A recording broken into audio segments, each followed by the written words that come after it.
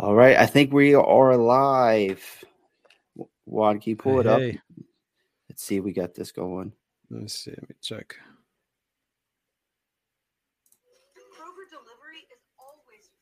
Does the chat pull up here on StreamYard as well? Yeah, you'll see the chat to the right. Okay.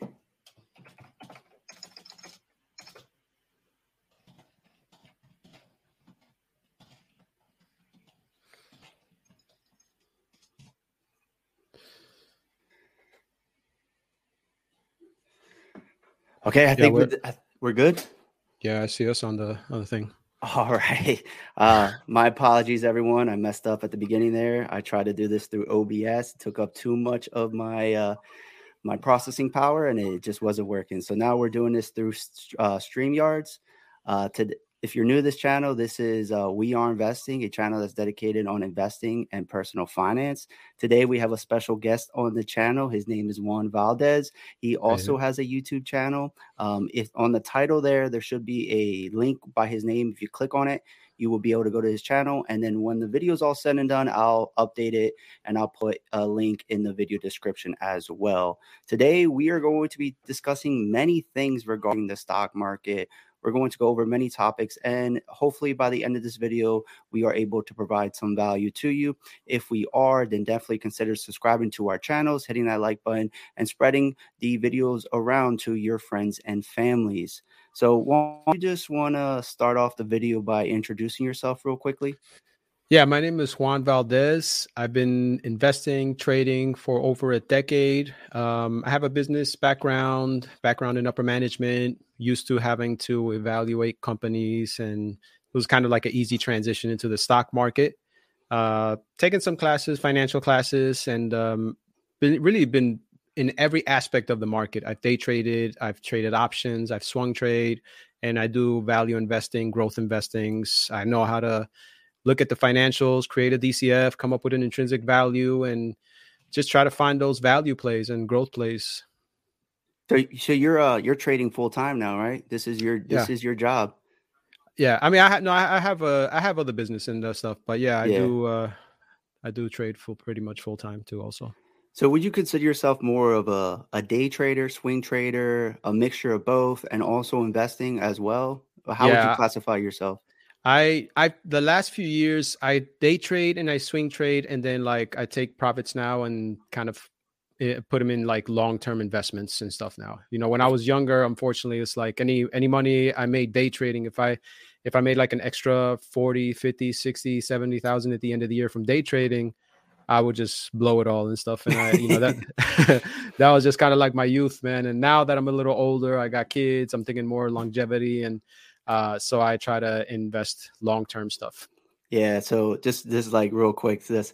So like I had some nice investments where I made a decent amount of money, and I'm like, dude, I just want to blow this money. Well, how can I blow let me blow this on something smart. So like I've been researching like luxury watches because I mean right Yeah. now things are crazy with people making like the rich are just getting richer, so they're buying these things like left and right, and the values of them are going up. So if you had a luxury watch and you started buying them years ago, you could probably cash out for some pretty coin right now. But it's just like one of those things where if you buy a Rolex and it's not iced out, it's actually like a Rolex that's a limited edition one, it's discontinued.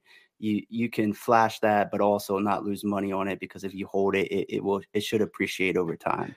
So you're a watch guy, huh?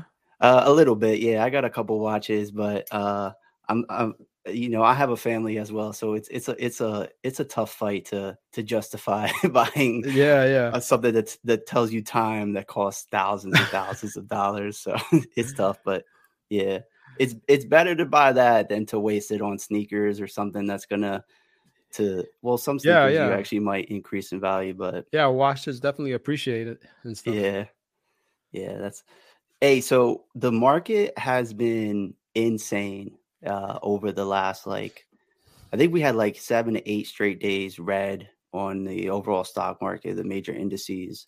Yeah, I don't know if you have taken a look at the technicals on the Nasdaq. I I have. looked I have. okay. I looked at the futures and they're pretty flat. I mean, futures opened at 6 p.m. What do you think is going to happen with the market? Like short term, do you think we hold that support that we saw on Monday when the value was around $13,725 for the Nasdaq? Yeah, I saw that it bounced off that 13,722.25 area.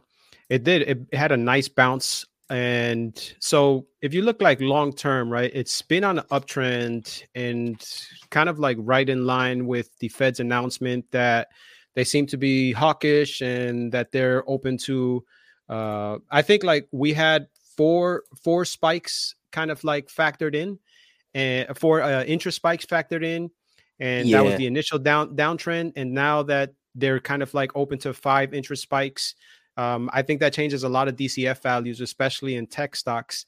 And you see kind of like on January 19th, that's when it broke that uptrend. Like you can go from like May 19th and October 5th, and you see kind of like it bounces off that uptrend, and it kind of broke down that downtrend, and it bounced. It seems like it's on a downtrend now. So there's a few things I worry about. I think about, somebody's asking about history. I was about to make a point too with that. They state that the way that the market started in January, historically, when it started this low, that throughout the year, historically, it's only had like a 6% growth throughout the year, as opposed to like a 10, 11th that we've enjoyed the last few years. So I don't know. I see the technical analysis. I see it was a beautiful bounce off of support, but I'm just scared that one more Fed announcement, one more hint that, they're going to go higher with the interest rates, that's just going to drop that, and it's going to break that support. So it's kind of the reason I think Meet Kevin and, sold a lot of his stocks, because of the uncertainty. Yeah, we're going to talk about that in more detail. We're definitely in a downtrend. What we're going off of right now with that support, we've been bouncing off of around, so what's this value here? Around 13,900-ish, like a little bit below, a little bit above. We bounced off that 3 times, but the highs are lower. We're setting lower highs. So we're due for a move. Whether it's up or down, I do not know. But I agree. I think the market, based on what I've been reading and listening to, the market has around 4, maybe 5 rate hikes priced in. Now, these rate hikes are 0.25%. I mean, they could come in. Yeah, they can come in and they could do a double in one meeting, and then things might get adjusted. Which wouldn't surprise me, I think it was in 1980, Valcor, like he went all high with interest rates to kind of like subside the inflation. Like he wanted just zero inflation, and I think like statistically, there's a formula where if you want to defeat inflation, the interest has to be like 2.5% or something above the inflation, which is not going to happen, because inflation's at 7%. So they have to increase the interest rate. They're going to have to make sure there's still GDP growth. It's just a whole bunch of things that they have to do to make sure we don't fall into a recession. So, yeah, which is what scares me. So, I mean, I can only really speak on what I have experience with and what I see in my day-to-day life. And I could tell you right now that, like, I live up north. It's been a cold month. My house is heated through natural gas. Natural gas has gone up quite a bit in its price, and it's affecting me on my energy bill every month substantially, almost double what it was before. That makes me adjust my spending habits. Also, I'm looking for another vehicle. We're growing into the vehicle that we have it's not really ideal with a baby seat, a car seat in the back. So we're looking to get a bigger vehicle. Prices are outrageous. All of that's going to have impacts on spending and whatnot. And I think prices have gotten to a point where people are they're going to say, whoa, adjust their spending. And that might help inflation come down. So maybe the Fed doesn't have to increase so much. It's a tough job. And they also have to take care of shipping and stuff. There's shipping. There's like a bottleneck in shipping. So that's what. Yeah, somebody came out. GDP growth came out to 0.1%. Yeah, it's a balance, man. It's a balance. You have to avoid a recession. You have to increase the GDP growth. You have to control inflation. You have to take care of the supply and demand issue, right? We were buying all these equities, and we started to taper, which is a great thing. So it's a tricky balance act, and the supplies coming in from China and different things, we have to clear up that bottleneck. So I when I heard Powell his last thing, I really didn't feel much more confidence after that. I felt like they had some plans that they want to do this and then wait and see, do this and then wait and see. We have to be nimble, but it wasn't like a clear plan, like, clear, confident plan. So there's a lot of uncertainty, for sure. There's a lot of uncertainty. Yeah, that's for sure. And I mean, that's kind of his track history there. He doesn't want to lay out. He's going to say it's always a wait and see. That after they raise the first time, you're not going to hear from him. Oh, we're going to raise another 3 times. It's always a we'll wait and see approach. Yeah, there's a lot of uncertainty, and there's a lot of uncertainty in the Federal Reserve's uncertain what they're going to do. We don't know what's happening with with COVID and the economy. Right. So there's just a lot of stuff going on. It is. And uncertainty definitely is something the markets do not like. No, not at all. No, that's for sure. So Andres, the futures for the NASDAQ, I have them up on the screen right now. They're basically flat. We're down 0.3%. I'll pull it up on the 1 day, 1 minute. From 6 p.m., we went down a little bit, but nothing much. We're kind of just flat here. We'll see what happens. These things can get moving in a hurry. But tomorrow, we'll see what happens. Nothing crazy right now. Yeah. Moving on. So you're a trader, you day trade, you swing trade, and you also move some of your profits into long-term investments. For your shorter term trades, what are some of your, and also I guess some of your longer term trades, your swing trades, what are some of your favorite indicators to use? That's a great question. So I have 2 strategies when it comes to swing trading. So indicator wise, I obviously, I watch for RSI. I use the stochastic. I use the RSI. I use the so let me rewind. So with day trading and my swing trading, they're pretty similar. I like to combine static and the dynamic indicators. So if you have like just a static indicator, right, that would be kind of just like a MACD or something, right? It kind of just goes with whatever the momentum is. And dynamic also takes into account the volume and candle formation. So I feel like I like to just have a lot of things in place before I get into a stock, because I don't want to lose any money when I trade. So to me, the perfect entry for either a day trade or a swing trade, it's an uptrend on the stochastic. It's an uptrend on the RSI. I have TradeView. They have this thing called Chandelier Exit. It's CE. And it actually gives you kind of like a buy and a sell signal, which, it's pretty spot on with everything else into account. Like if a buy signal comes up and it's not on an uptrend on the stochastic or the RSI, it's not above a moving average, and then I won't follow it. So you like getting into stocks when they're on an uptrend, right? So you're not trying to catch a falling knife, but are you buying stocks that have had like massive dips and then they start to show somewhat of a rebound, or are you buying stocks that are just moving up and to the right? No, I love buying stocks that have had like a massive dip. So like right now, the thing I've been trading the most is Tesla. And sometimes, I'll get into something like I'll start trading a stock and then like I feel like I'm in one with the stock, right? So like I've been trading Tesla and like I'm like 6 for 6 in trading Tesla because I feel like that's it. So Tesla, it'll be on a downtrend. So I'll have a combination of, I'll see how it's, I'll put a resistance line on the downtrend. Once it breaks that resistance line, if it's above a moving average, if it's above, I also have like a lot of pivot points, like monthly, weekly, and yearly pivot points that act as strong support. So if it's above all those 3, if there's like a confluence of that, then it's also on an uptrend on RSI, uptrend on the stochastic. Also, maybe another positive indicator, the TTM squeeze, if it's showing that it's an uptrend on the TTM squeeze.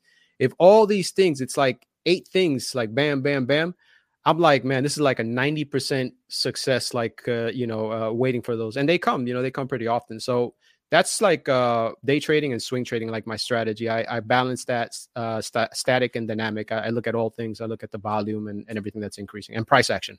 Cool, cool. So I know some traders like, and I do this myself, like they analyze a position, and if it's a swing trade or a short-term trade, it's based off of, a trade can go south at any time. Yeah. And as a trader, you're not going to bat 100. So there's always like, I'm willing to risk this much to make that much. Right. Right. So do you have like like a number in mind? Like I'll risk 5% to make 25% on a given trade, or 2% to make 8%. I mean, everybody's different. Some people don't even have this. They just go off of technicals. And if Yeah. things break, then they get out. Yeah, I look at where it should bounce off of support, and that's usually like my stop loss, right? Like I'll look at if it pulls back a little bit and it lands into the support where I feel comfortable. If that breaks, I'll exit. Okay. Price wise, how much that is, it depends, So like for like I've been trading Tesla with options, and I've been day trading Tesla with options. So like I'll watch it fall, and then I feel like it's reversing, and I'll buy a same day call. So, that's my favorite play, because the call will cost like $200 or $300, right? So I'm not risking much. If I lose $200 or $300, on the account that I have, it does, it's not bad at all. But if I, if it goes the way I feel like it's going to go, and then if all those factors are positive, like I mentioned, I feel like it's like an 80 or a percent above success that it's going to uptrend a little bit, at least $5-10. Mm-hmm. And you're talking about making, $300, $400, $500 on a simple trade in a few minutes. Yeah. So that's kind of what I've been doing lately if I do day trade. Yeah, that's cool. That's cool. I do not day trade options. I love options, but I'm more of I like theta a little bit more. So I like selling options. I like writing options, and I like using options as a hedge against my long-term position. Yeah. But yeah, I know a lot of people that like using options for shorter term trades, because it's an easy way to leverage your money, but it's also extremely risky. It's not something I would recommend to somebody that's new to trading. No, absolutely. But you made a great point. I love selling options also. So like if there's somebody brought up PayPal, for example, I like PayPal. I think it's a good company. I think it's fallen so much. And like, let's say you have a price that you'd like to buy PayPal at. What's it trading at right now? So PayPal, I pull it up. It's down to 160, right? Yeah, it's at 163. The ask in the after hours is 163.80. So say 165. So I haven't done I have to do like a DCF to see what the value is of it. But just looking like if it falls, if 152 doesn't hold, as a company, fundamentally, I like the company. I think they're going to be around. I think there's a place for it. I think during the peak of it, when it was at 310, it was way overvalued. But I think if it can fall back, for example, I like it in maybe 125 area. Now, let's say I did a DCF and it confirms based off their free cash flow, based off of their revenue, based off their debt, that, that's a good value, right? 125. I would sell a put at 125, right? Now, let's say it goes up and it's in a spike, then I keep whatever the fee was for the put. I keep that as a profit. And let's say it does fall to 125 and I get exercised, then I get at the price that I wanted anyways. To me, that's one of my favorite strategies, especially for a stock that I like long-term. Yeah, I agree 100%. I use that strategy as well. That's called a cash secured put. I think yes, sir. If you have a price in mind where you're certain, like, hey, if I buy this thing at this price and I hold it long-term, I really do believe I'm going to make money on it, then yeah, you can sell those cash secured puts. If it never happens, you're still making some money. If it does happen, then even better. So yeah, that's a good strategy. I do like that. I use that myself personally. Absolutely. So we got some more questions. So Jose is asking you what your thoughts are about energy, the sector, I guess for 2022. Are you bullish on energy or not? So oil and gas or clean energy as well? I think I'm leaning more towards clean energy plays. I don't have no particular plays in place. Really, I don't know. I haven't really focused much on energy. I think my favorite play would be more like Tesla, which I guess indirectly with their solar energy and stuff is kind of like an energy play, I guess. But I don't have nothing particular for 2022 in energy. Yeah, I'll give my opinion on energy. So I think energy right now, energy's been a play that I've been talking about for a little bit. And I actually ended up selling a little too early on this because it keeps on going up. But oil and gas is, so I'm showing the Brent futures right now. So ticker symbol /BZ. This is Brent crude oil. We're at around $90, and people are saying that we can get to $100 a barrel. I think we're getting towards that upper end right now. We are going to see somewhat of a pullback. Yeah. So I wouldn't be getting into it right now, but the way that this sector is set up with a lack of investment, but still a huge demand and need for oil and gas products, and also the pivot that these companies have done because of the pandemic. And also, a lot of these stocks have a nice dividend yield. So in a market where we could only see 8% returns, and you're collecting 6% off a dividend yield on ExxonMobil, these are very attractive positions that you could potentially get into. I just worry that right now we're getting towards that upper end of the trading range, and we could fall back down, and that would be an entry point. So I wouldn't be pouring into this sector right now, but it's something that I'm definitely watching for another play. So we mentioned earlier in this video, Meet Kevin selling his $20 million portfolio. I know. It just came out of nowhere, right? So Meet Kevin's was on margin, all in on the market, and then he went from being all in plus margin to being all out. And then he, like a couple of days later, he ended up putting $10 million, so half of his portfolio back in for short-term trades.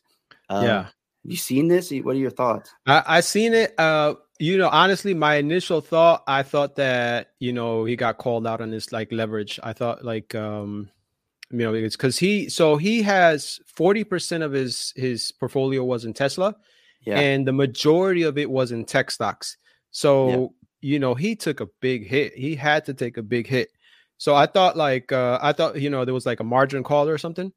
But he came out and he denied that there was a margin call, and he denied that he panicked. He said his quotes were that this uncertainty of Fed spikes and, shipping and all that, he said it's like a nasty speed bump was the words that he used. And he said he doesn't know how long and deep this dip is going to be. So his approach, he said, I sold because I wanted to lower my cost basis, wash my taxes, then repurchase some stocks. Yeah, and then he did end up buying some more stocks, and he bought more tech or like high-valued companies. Like he bought NMDM, he bought SoFi, he bought I think Enphase Lemonade. Too, right? What? I think he bought Enphase also, right? Or maybe I did. So in the video I saw, he didn't mention Enphase. Okay. But he was long in that. He probably bought back in. I don't know. He bought like NMDM, SoFi, Lemonade. I think he bought some more Matterport, and there were some other Shift Technologies, which is like a used car company, like Carvana, essentially. Okay, yeah. Stuff like that, which are all trading at price to sales multiple. None of them are actually profitable with a positive EPS and actually can post earnings to have a PE ratio. Yeah. So those trades were a little bit like questionable, but I mean, everybody is free to do what they want. So we'll see if it works out. I was just a little confused just to sell all of it and then buy $10 million back like a day later. Yeah, it's a lot of pressure. You're out there, you're the forefront. You don't, a lot of people are following you, but you also have that confidence. You have that confidence. And I don't know. This is an assumption. So I always looked at like a lot of these day traders, like they have like the warrior tradings and the deck. These guys that, they have thousands and thousands of people following, and they collect like hundreds of thousands of dollars in fees, like for people following their trades. So they have like a different level of confidence. It's not like just a regular trader trading with $5,000-$10,000 where they get into a position and, they put up 100% of their portfolio.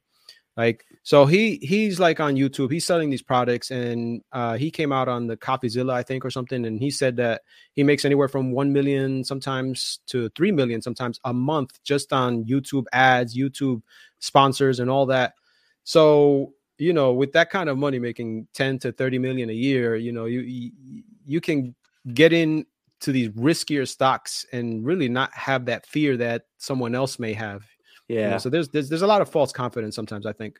Yeah, and that's the dangerous thing. That's a dangerous thing, is because people follow and they're not in the same situation.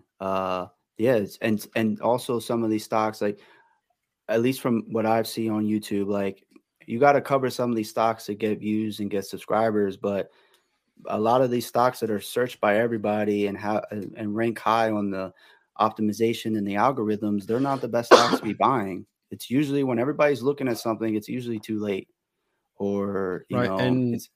And that podcast that they have, him, Jeremy, those four guys, yeah, they were all bullish on Shiba Inu. Yeah. It was like, was that for the views, or did they honestly in their heart believe that? I mean, that's like a 50. You don't want to make the assumptions, but I read the Shiba Inu white papers, and to me, it was just clear as night. I was just like, bro, this is not an investment. This is not an investment, man. It's just a pyramid scheme. There's no utility for it, right? You're buying it, hoping that somebody buys it for more. There's no utility. I mean, regardless of what anybody says about Shiba Inu. So, like that kind of threw me off. Like when I saw them promoting that, I was like, that's. Yeah. And then, but like, you see it, there's a couple, I don't want to name names, I'm not going to, but there's a couple of channels out there that talk about Shiba Inu all the time, getting thousands and thousands of views. They can care less what happens with their $10,000, $20,000 investment in Shiba Inu if they're making more than that just off of YouTube. So absolutely, yeah, absolutely. So there's stocks like that. You got to be careful. I mean, if you want to see which ones they are, you can try to like go on Google Trends and be like, well, maybe this is too popular, or you can look at like a vidIQ or a TubeBuddy to see how the stocks rank. And then maybe as an investor, you try to stay away from some of those, or you limit the amount of those that you have in your portfolio. Yeah, I like to like balance my long-term portfolio. I like to balance it. I don't like to get into as much as I love growth stocks. I mean, everybody loves a growth story. It's fun. I have to balance between growth stocks that I'm bullish on and value stocks, where during a correction like this, or maybe inflation-proof stocks, like where during a correction like this, my whole portfolio isn't like taking such a big hit. It's a balance. You want to hold your portfolio for 10, 20, 30 years, right? Yeah. Someone else mentioned Ken and Grace. They mentioned that. Yeah, I saw that. He's a big loss. Yeah, I mean, there, or if you don't know, I'll tell you off the camera. I'm not gonna name drop people because at the end of the day, we're all just working and stuff. Yeah, so yeah, absolutely. But I that's part of the struggle that I have as a YouTuber, is like, I don't want to just talk about these hype stocks, because there's opportunities out there that are way more. They're just so much better, in my personal opinion. For instance, probably my biggest play of 2021 was Ford. I try to make videos on Ford, and I would get like 500, 750 views on a video, and it would just be like, yeah, nobody wants to watch. Nobody cares about Ford, man. No, I was like, I did I thought I because I did videos on things that I think I'm going to enjoy. So I did a video where I wanted to just introduce people how to read an income statement, how to read a balance sheet, just a basic. Yeah. That way, because right now if someone opens up a 10K, 10Q, it may become overwhelming. So I just wanted to like demystify it. And I did like a nice video, and I did like an animation, and it was like the 10 out of 10 ranking. It was like nobody's gonna watch like an income statement type of thing. So I was just like, yeah. But no, that's a struggle that I have, and I think I'm gonna pivot away, and I'm gonna focus on doing streams like this, just being here for my viewers if they have any questions, and also trying to create videos that I think will do well over a long period of time. So stuff where you actually get value. If you don't know how to use like Thinkorswim, how do you buy, how do you sell stocks, how do you research, how do you do this and that, instead of talking about a particular stock. I'll still do that here and there when there's big news events that need to be talked about. But overall, I don't want to get in this habit where just like every day I'm talking about like the same stock. Yeah. It's like it's exhausting. It's not the best time. I think it's not how people should be spending their time, at least not in my Yeah, opinion. it is a balancing act, because that is how you get in one, I guess, with the algorithm, right? Like Yeah. there's another buddy of mine. He has a YouTube channel. His name is Amit. Yeah. Screw the algorithm. That's what I'm saying. Yeah. Amit he's a good YouTuber, really well spoken. And he was making videos, and his first 10, 15 videos, didn't get much views. And then he started talking about Palantir, and those got like really good Yep. views. Yep. And then like his next 30, 40 videos were all about Palantir, and he's like, dude. he grew so quickly. So Palantir is one of those stocks. SoFi is one of those stocks. AMC at the time is kind of dying off, was one of those stocks. GameStop, when that happened, was one of those stocks. You get these stocks that just get these crowds, right? But I mean, Tom Nash channel has grown so much. He's the biggest bull on Palantir. He has more than half of his portfolio in it, and Palantir has dropped a lot. He's very negative on that position. I can only imagine. Oh yeah. But sure, he's got so many subscribers. He's got so many views. Like, YouTube's paying for all of that. Yeah. But he provides good value, but he talks about these stocks a lot. Yeah, he does. He's bullish on Palantir. That's his number one. Number two would be Tesla for him. But you're right. Like YouTube pays well. Yeah. So we'll move on to the next. Well, we're talking about these stocks, and I'll tell you right now, we had the meme stock mania. Do you think that's going to continue? For me, it's a no. No way. I think it's done. I don't think we're going to see anything like that in the foreseeable future. Number one, like, I think it was a perfect storm where we had COVID shut down. We had a bunch of money coming in from the government. So the government was taking care of the stock market, just buying equities and stuff like that. So I don't think we're going to have that perfect storm. We're going to have like little spikes here and there. Going back to the swing trading, I take advantage of some of those spikes sometimes, right? So I'll buy the rumor and sell the news, and especially like in the medical sector, like where like that's my comfort. I have a background in medical field, and where I can research a medical stock and really understand it and kind of get an idea if they're going to get FDA approval. And like, I'll buy it early, and those are usually my biggest gains, but they can be the biggest losses also. But I don't think there's going to be anything major like that, Yeah. So my reasoning why I don't think it's going to happen is a little bit more. It's a little different. So I don't think we're going to see the main stock mania continue for much longer because of cash. So I think the stimulus had a good that did play into it, with people getting money and being able to use it to gamble on those stocks. Essentially. Yeah, you're right. Sports weren't playing, but we're talking about inflation earlier in this video, and we're seeing it being hit in all fronts: car prices, energy, groceries, and all that. And that just leaves the retail investor with less money to spend. Right. And they're gonna think twice about buying AMC. And also, some of these meme stocks, people already got into them. They might still be holding. They don't want to put more money into it, or they took a loss. They don't want to re-enter. So I think it's and smart money as well, with the risk off approach with the increase in rates. I don't think it's going to work for any longer. That's my opinion. Yeah, you're right. And we're not like in a super bullish market where everybody, like last year, all the videos that coming out, everybody that made a video, like that stock will spike up. Everything was just super bullish. Nobody was wrong. So now people are talking about our stocks, and they're wrong. I mean, not that they're wrong, they're wrong short term. A lot of stuff is dropping.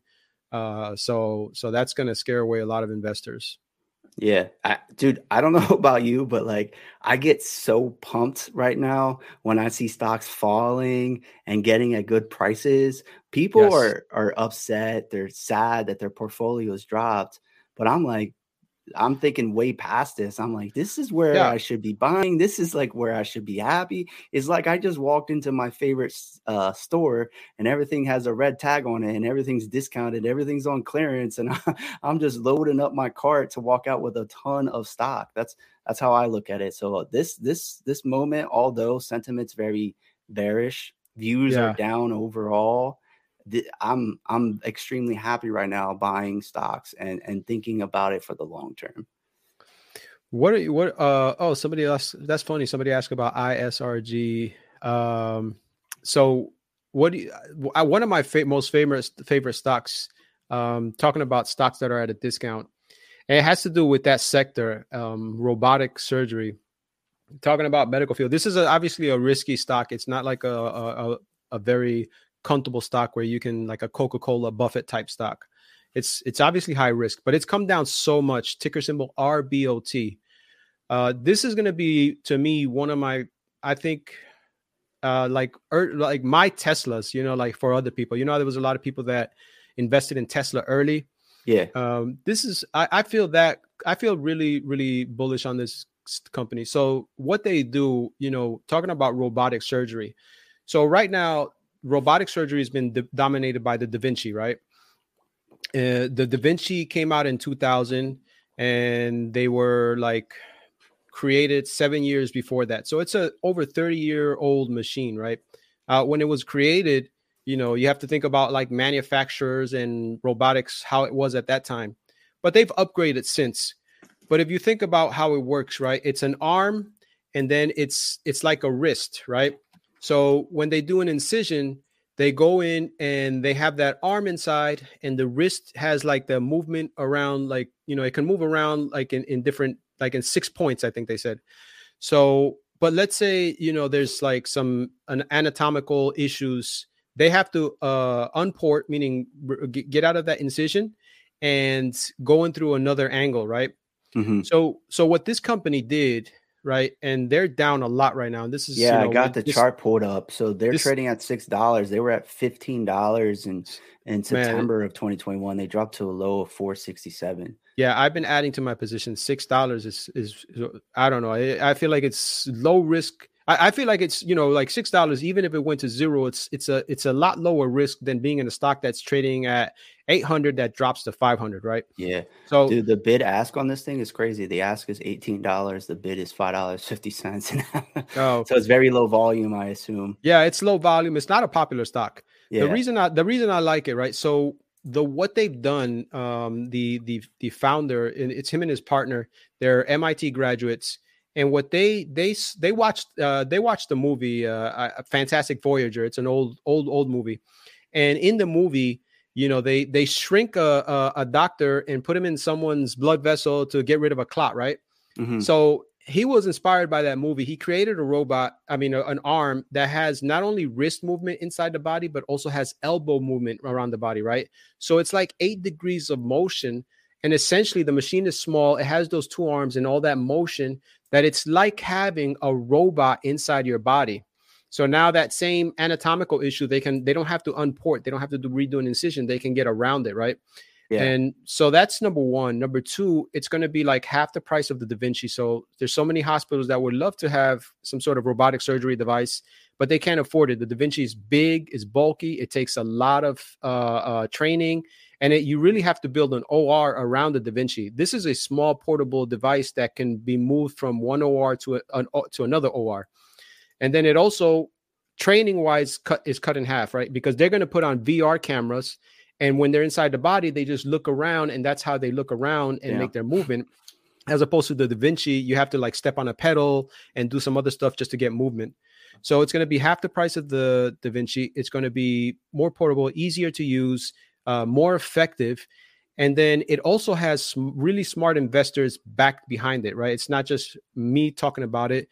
Bill Gates is invested in it. Peter Yang, founder of Yahoo, is invested in it. Eric Schmidt, he was a Google CEO at one point. He's invested in it. And so there is smart money behind it. So that's some of the positive things. Then the last positive point about this. So they're going for FDA approval in 2023, right? Yeah. because their device is so important, and this is not, FDA does not grant this to just anyone. They were granted FDA breakthrough. So FDA breakthrough is basically when you start going through the FDA process, your partner is the FDA itself. They're going to help you go through the FDA approval process. They don't grant this to just anybody. They're going to be the first robotic surgery company to be granted this. So I for all those reasons, this is to me the biggest play. I'm at $6 getting in at this point. I feel like in 2023 it should be trading triple or quadruple that, especially once they get FDA approval and get closer to that. Yeah, so that the stock has dropped a lot, but what I really want to talk about is two things that you mentioned, right? You talked about smart money, who's backing it, what kind of investors are buying it. That's one thing that I do look at when I invest in stock. But more important than that, before you actually started talking about the ticker, you said that you have a history in medical devices. You understand the FDA process. So you're buying what you know. Yes. You have a good understanding of it. So you're investing in things that you understand. There are so many stocks out there that, and I get asked questions on stocks all the time that I don't personally understand the business model. I don't know this field. So I feel very uncomfortable that I ultimately decide not to buy it. So one of the most important things when investing is you have to understand the product and the company. If you use it, even better. But if you can at least understand it, that's huge. If you can't understand it, there are a million stocks out there. Move on, find a different one. Absolutely, because this is not obviously a value play, right? Yeah. I like 4 months ago, I did a DCF on Intel, and Intel is not the most exciting company compared to AMD, NVIDIA, and all that, but I felt like it was undervalued. And they have a history of positive revenue. They've control of their debt. Their new management that they have is great. I forgot her name, but I feel like she's going to come in and help and do so well. So that was a pure value play because you can see what they're doing. You can see their success. This company hasn't sold one product yet. So it's a big risk. You know what I mean? Just to understand the difference. Yeah, I think there's a couple stocks that are like your typical value plays that a lot of people buy. Intel's one of them. I personally own Intel, but then like you also get like Alibaba and some other. Those are your like typical. Everybody agrees that they're undervalued, but yet the stock doesn't really move. And that's the danger with value stocks. Like you have to, in my opinion, at least, when you get into a value company, you have to see a reason or a path where they can change the story and start growing again a little bit. Yeah, you're right. Because value stocks are at value for a reason. They're not doing things like they should, and that's why the stock market's not rewarding them. So there's that fine line. Like even though it's undervalued, what's the thing that's going to change it? If you can identify the undervalued part and identify the path towards growth or whatever the thing needs to happen is, then it's worthwhile. And for me, Intel fits both of those. So even though I'm down on position, I keep on adding to it. Yeah. So that was it. That was funny. Somebody brought up ISRG. ROBT is my favorite stock of this year.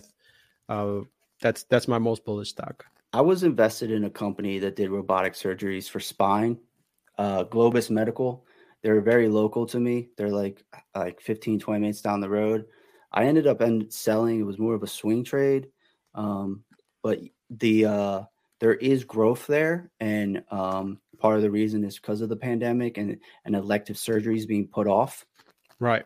So we could see a lot of, and that's why I think a lot of smart analysts are calling the healthcare sector one of the best sectors for 2022 is we should see a lot of those elective surgeries come back.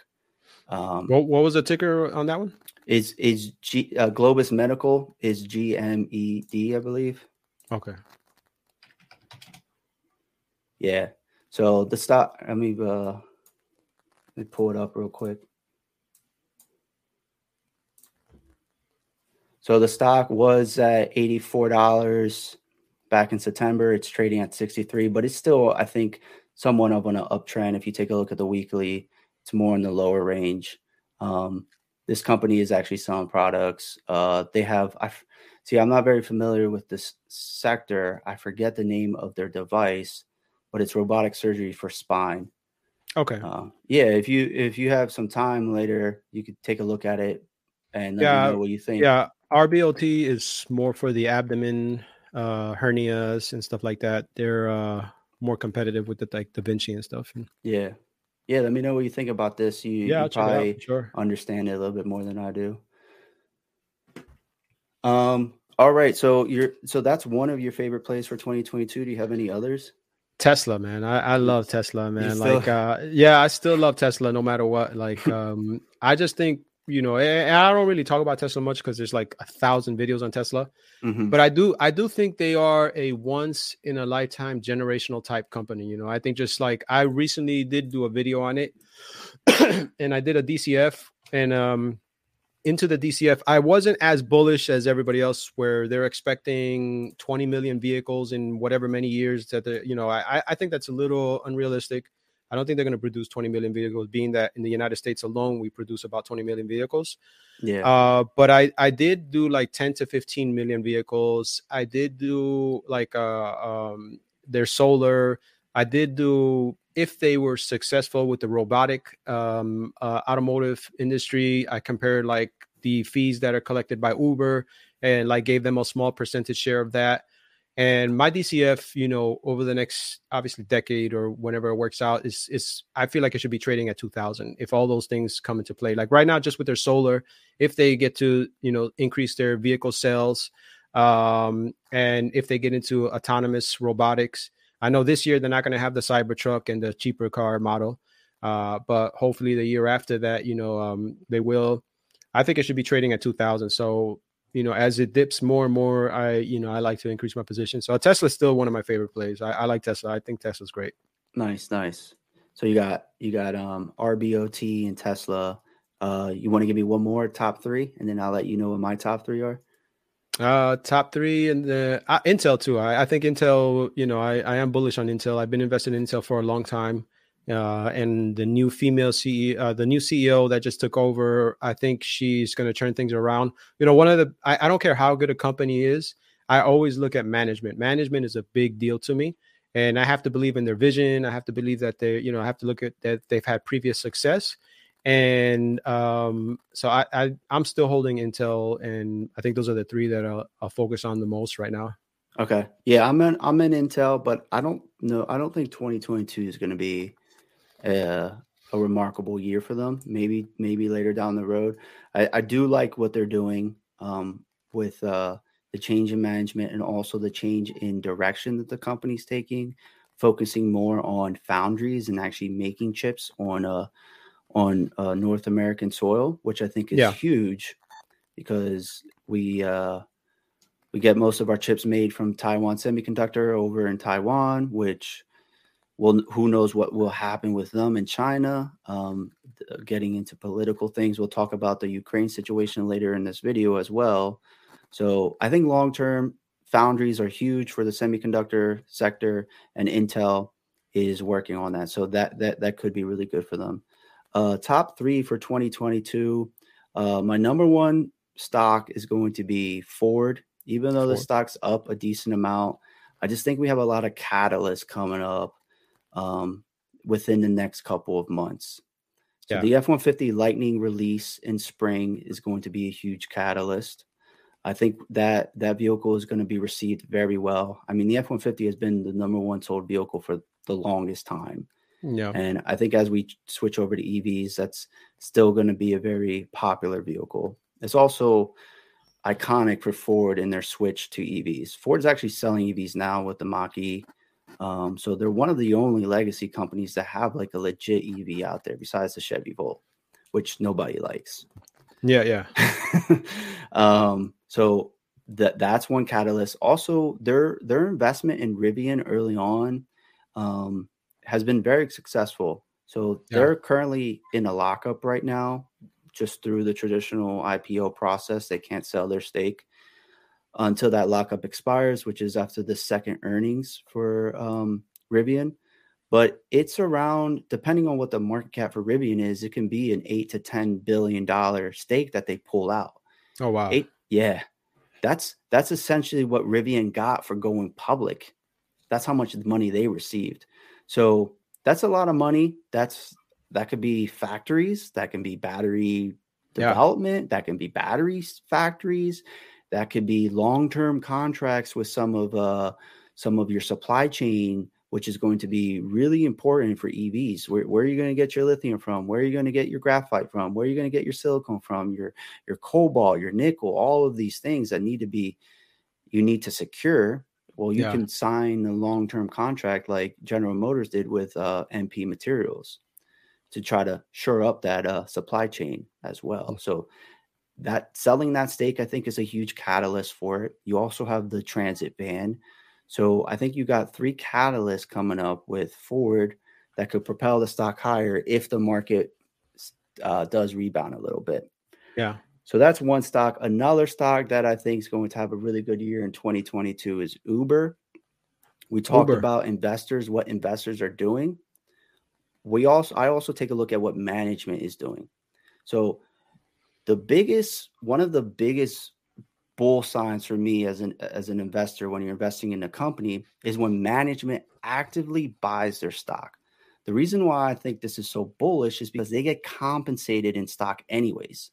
Yeah. So then if they're using some of their own money to buy more stock on top of the stock that they get for being CEO, CFO, CEO, just being part of the company, it's extremely bullish.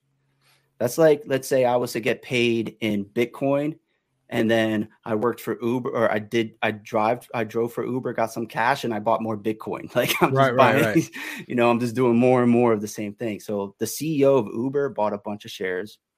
Valuation for Uber is very attractive to me when you compare it to Lyft, and they got the Uber Eats and the Uber mobility business, and both of them are growing. So I think there's a little bit of a valuation play there as well. And also huge catalyst with Uber's been a publicly traded company for a couple years now.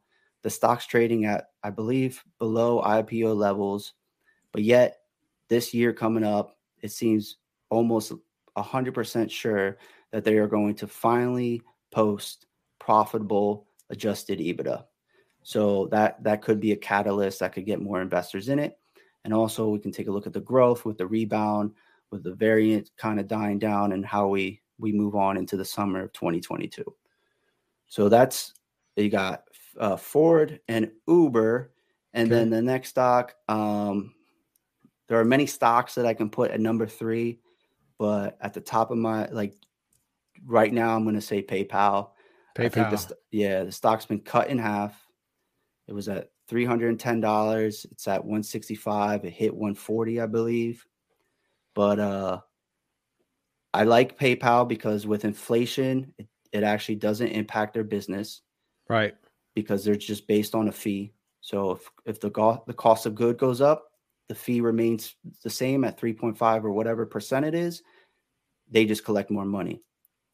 Also, I think that Venmo thing could be huge for them and be a catalyst, and you can get some more traders into it. So those are my 3.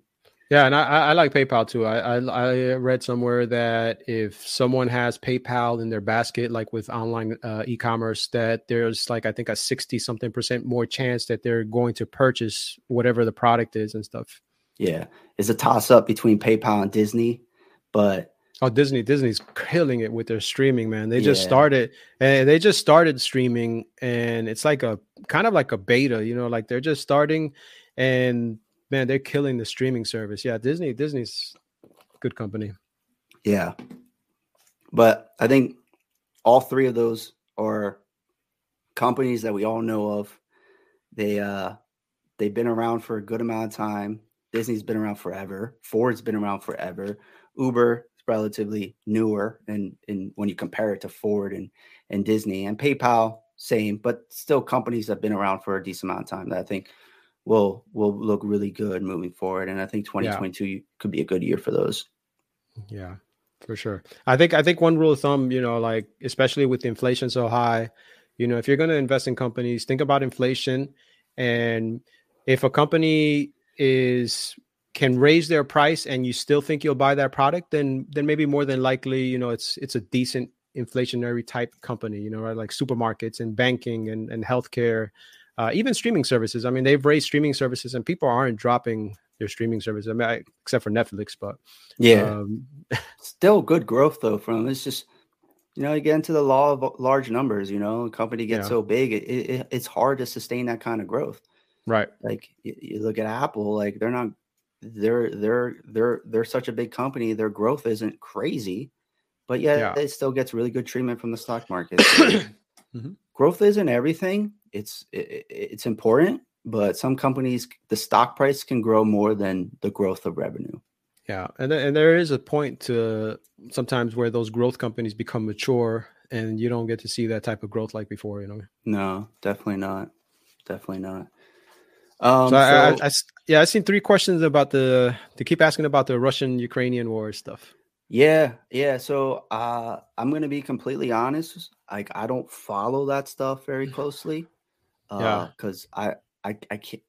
I'm so busy looking at the stock market, looking at individual companies that I can't get into politics because there's just, you know, you could read one article online, but I feel like there's just a history of politics between Russia and Ukraine that you have to understand to yeah. fully understand the situation. And I just don't have the time to dedicate to all that. So, I Yeah. mean, Briefly, I don't know much. I mean, I'm not too in depth with it. I would say like I think it stems from, you know, Russia before 1990, right? They were like a big superpower, right?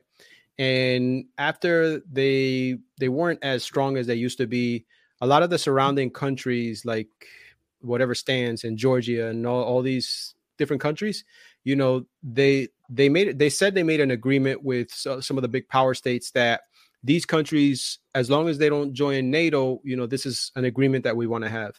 And I think I think that was one of the first wars when they attacked Georgia was because Georgia was going to join NATO. So this is kind of like similar to that. I think Ukraine wants to be a part of NATO, and you know they're kind of like flexing. So they have their soldiers on the border, but I don't think, you know, Russia doesn't have the strength like before. I don't think like I think, you know, now the government, you know, the whole world's watching, you know, like as opposed to Georgia, they kind of like just pretty much let them attack. I mean, it wasn't like now. I think they're watching now because of Georgia incident when Russia, you know, attacked Georgia. I think they're being watched more closely. So I don't think they're going to be. I don't think they're going to attack Ukraine. I really think it's just a lot of flex. They have their soldiers there, but they know that the whole world will step in. Like, you know, well, you know, the United States and Europe will step in if they do attack. So it's not like before. So I don't think anything's going to happen. I think they're just flexing. So that's kind of like my opinion with that. yeah, we've been through this before. I don't think anything's going to happen. If it does, the market's obviously going to drop, but I think it's a viable dip. Yeah. So that's my opinion on that situation. So we got a question. Do you have ETFs in your long-term portfolio? If you were to open a position as a 35-year-old, what would be a good place to start? Do you want to answer that, and then I'll touch on that as well? I like if I was 35, I would mix it up. I'll put like maybe 50% in ETFs and maybe like the VU and the SPY, smaller position maybe on the QQQ. Then I'll have a certain percentage, maybe 10-15% on some REITs. And then the rest I'll have like on some growth stocks, kind of like the Apples and Teslas and Microsofts. And I'll diversify that way. And then, you know, so with that type of portfolio where you're not exposed, you know, if you're just talking about a portfolio where you don't have to, and I'm talking about the person that doesn't want to be super active, you have that portfolio and you just put 20% of your, you know, your revenue, I mean, your salary or whatever you can spare, you know, every check, just keep adding. That's the portfolio I would have. I would have like a mix of maybe 2 or 3 ETFs between the VU, the VOO, and the you know, the SPY and the QQQ, and then 1 or 2 REITs, and then growth stocks, and just put money into that every check and not worry about it until like I'm 60 years old or something. Hopefully after 20 years, 25 years, you start seeing that major compound growth. Yeah. So ETFs in my long-term portfolio. So, I mean, it depends on your situation. I work for a company. I have a 401k. My first recommendation to you, if you were in that situation, would definitely take advantage of that company match. It's free money, and you're going to get a lot of exposure through mutual funds, index funds, and different sectors through your 401k. So that's one long-term investment account you have. If you do have that, then you can reduce the amount of ETFs that you have in your taxable account where you're trading and buying individual stocks. If you don't have a 401k, then you should definitely open up a Roth IRA, and you should do the things Juan mentioned. You should have those sectors. You should have those ETFs, those REITs or REITs, or however you want to pronounce them. Then as, let's say you do have your 401k and you have your taxable account, you're buying individual stocks, you can have ETFs. And there's actually a nice little tax advantage to having ETFs. If they're sector specific. So, or even not, like you can buy the VOO, or you can buy another ETF that follows the S&P 500, like the SPY. Right. If the stock market was to drop 1 year, let's say 5-10%, you could sell that VOO, take advantage of that tax loss for your taxes, and buy the SPY instead. You're just transferring over from one ETF to the other. It's not a wash sale. So you can get those losses, help with your taxes, but still hold the same amount, the same companies essentially. So it's a cool thing to do. But personally, if you have your 401k, you can do individual stocks, and you can swing trade ETFs and sectors that you like. We mentioned oil and gas and how that could be bullish. Well, you could, instead of buying an individual stock, say you don't feel comfortable analyzing one stock, but you think the whole sector as a whole is going to move in one direction, you can trade an ETF instead. So it's a great tool, but everybody's case is different. That's the hard thing with giving advice. This isn't financial advice, by the way, but everybody's different. One silver lining is, let's say you're in your 20s, right? And let's just give an example. If you had, let's say, $100,000, just to understand on a broad basis how important it is to at least do something, whether it's a 401k or anything. If you had, let's say, $100,000 in your 20s, and you just put it in the bank, and if you look at it 30 years later with inflation, that 100,000 is probably going to be worth 50,000, right? Now, if you took that same 100,000 and invested it in an ETF that gained, let's say, was 10% a year, for 30 years, it's $1.8 million that you would have gained. So just understand that that's how important it's important to do something with your money, especially if you're in your 20s. If you can afford to put 200, 300, 400, whatever money every month, just diversifying and getting started and doing that, maybe the first 10 years, it may not look like a lot. The second 20 years, it start looking good. But after 20 years, 25 years, that compound growth of that amount, you're going to start seeing major gains, regardless if it's that year. Let's say this year, let's say a SPY only grows 6%.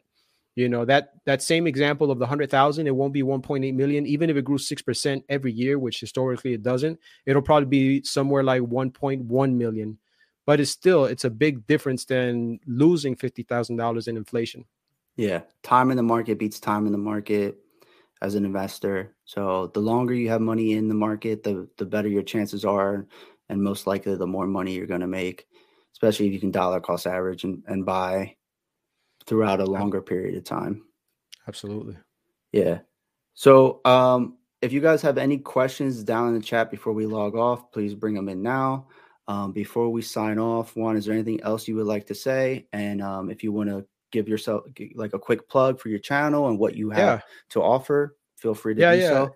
Okay. Yeah. So this was fun. I definitely enjoyed talking to you. I've been watching you for a long time. Yeah. And I enjoy your YouTube channel. I think you bring great positive content. So it's great to be pairing up here and doing this. I don't depend on YouTube at all.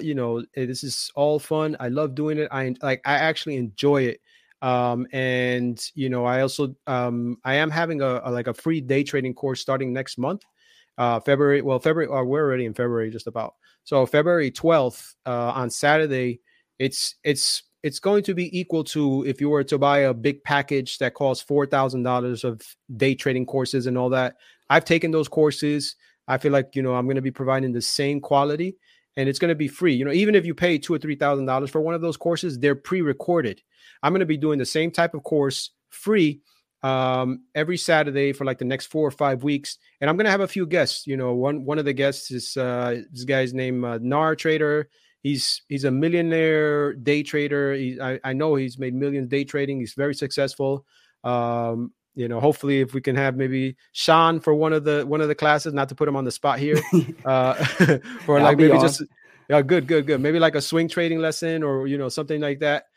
So just a couple different guests, I just want to provide good quality content and be a benefit to the people. And as far as SoFi, I have like kind of a more temporary bearish case towards SoFi. So I'll let Sean speak on it more. I'm not fully convinced yet with SoFi. What's your bearish case? I love to hear it.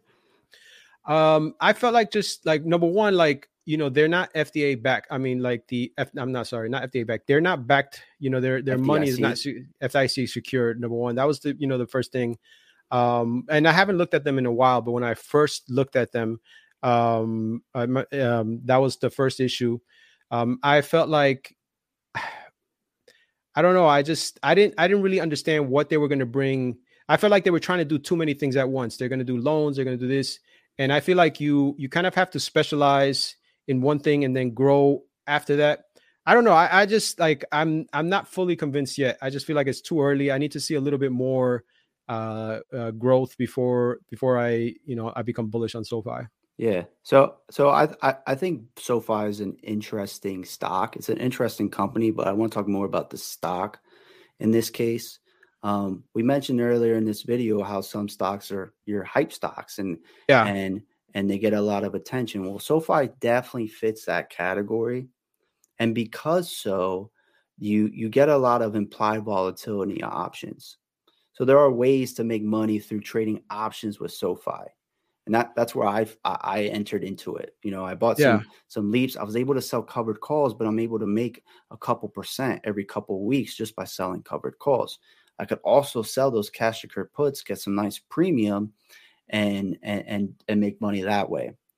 Also, there was a lot of like catalysts coming up with SoFi that could create like a shorter term pump as well. And that's probably why those options were going for so high, because people thought, oh, the banking chart is going to get here. Once they get the banking chart, this thing is going to go to the moon, 20x, you hear that kind of talk. We got the banking charter. Unfortunately, it wasn't really during the best time of the market. So there was a pump, but it didn't last very long. And it wasn't a very big increase in the share price. Yeah. You also have the Super Bowl coming up, and you have student loans coming. The pause could end. SoFi, because of those volatilities and all those catalysts, if you're going to get into a position and you know how to use options to hedge and make money, I think it's a great tool to do so. It's the stock itself is a tool to make you money. As an investment, it's still iffy. It has a lot of long-term potential, but it needs to get there. And it trades at a price to sales multiple. It could fall much lower. So there's a lot of risk implied with it. But if you know how to use those options, that helps offset some of that. So it's one of those stocks where, like, I think as a new investor, it's probably not one of the best positions to get into. But if you are more of a sophisticated investor, you have some more experience, I hate to say this, but you can kind of reap the benefits of all of the new investors coming in and buying call options that are short-term out of the money. So it's like, So, yeah, I didn't look at it that way. I didn't see the benefit of it. I didn't look at it short-term. I was kind of like, I kind of like scan through stocks that are getting used. And I have like because there's so many companies, right, where I'll just have like a few things that I look at, different ratios, the sector. And if those things don't like scream out to me, I'm like, okay, I'm bearish on it or whatever. I'm neutral and just go on to the next one. Yeah. So, SoFi was one of those things where it wasn't nothing that wowed me, but somebody maybe that just, like comes from that sector. Maybe they looked at it and they can say this is going to change it. Just like people like Palantir. Like at first I didn't get the big hype. And then, I started seeing people that are in that field talk about it. And I was like, okay, maybe there may be something there. But Tom Yeah. Nash also likes SoFi, by the way. Yeah. He is bullish on SoFi. Yeah, I saw that. There, so like, I mean, I was invested. I had a trade on AMC back in the day, like way before the squeeze. And like I made money off of those call options. I had an AMC and GameStop. Part of me, like now knowing what I know, is I wish I kept some of my options and actually took shares at these ridiculously low prices so that I could just sell options against them, because I had no idea the option market was going to be the way it is. With all these new retail investors buying these crazy options, you can make money and essentially have no risk. For instance, you could sell a covered call on AMC back when it was pumping for like $150 strike price. Like, Yeah. it's Yeah. like, who's buying these call options? Well, Yeah. somebody is, so you can sell them. And like, it's just like crazy that the market works that way. But if people are going to be foolish and buy crazy options, I will sell them to them. Like, it's how it is. So there are some stocks that are like that, and those are more of your hype stocks. Yeah, I mean that's what I love about the market. There's just so many opportunities. I mean, like some people just like growth stocks. Some people like talking about me, Kevin. Buffett and what's the name? Warner, No, Peter Thiel. Yeah, no, not Peter Thiel. Lynch. Lynch said Lynch. Lynch said like trying to time the market, right? Like kind of what Kevin did is like cutting flowers and then watering the weeds or something like that. It's just like there's just some people like their true way of value investing is just finding these value stocks and just buying into them and not worrying about it. And that's such a stress-free way of doing it. I mean, it's really, you don't have to worry about anything. You don't worry about the fluctuations. You just have your few companies that you believe in.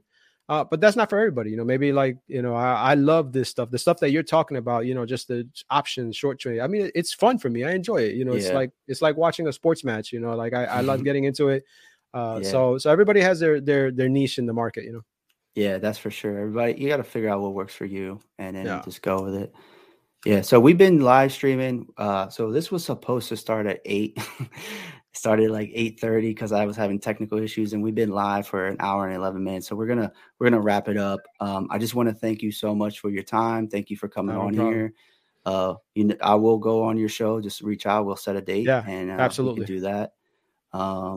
Also, feel free, everyone that's been watching this video, to subscribe to Juan's channel, subscribe to my channel if you haven't already.